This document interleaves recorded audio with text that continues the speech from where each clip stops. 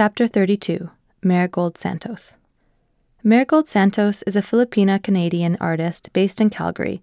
I was invited to be part of the exhibition by Alice Ming Wai Jim, a curator and art historian at Concordia University in Montreal. You can hear her written reflection on Marigold's work in Chapter 36. This chapter will give an overall description of Marigold's installation, and the next two chapters will describe specific works within the installation. Then you'll hear from Marigold herself. This chapter is a minute long. Marigold's installation is in a corner of the high gallery, close to one of the gallery's exits. The ceilings here are 6 meters high, and you might hear visitors on the floor above as the balcony stretches out into the space above you. The largest part of this installation is a black floral design made of vinyl and applied directly to the gallery wall, 4 meters high.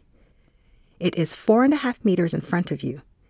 There are also 9 other works hung on the wall, some quite dark that were drawn in charcoal and pastel on paper, and others done with ink on paper. There is also 1 painting on canvas, as well as 4 tall square display cases with 7 small ceramic pieces. Go to the next chapter for information on Santos's individual works.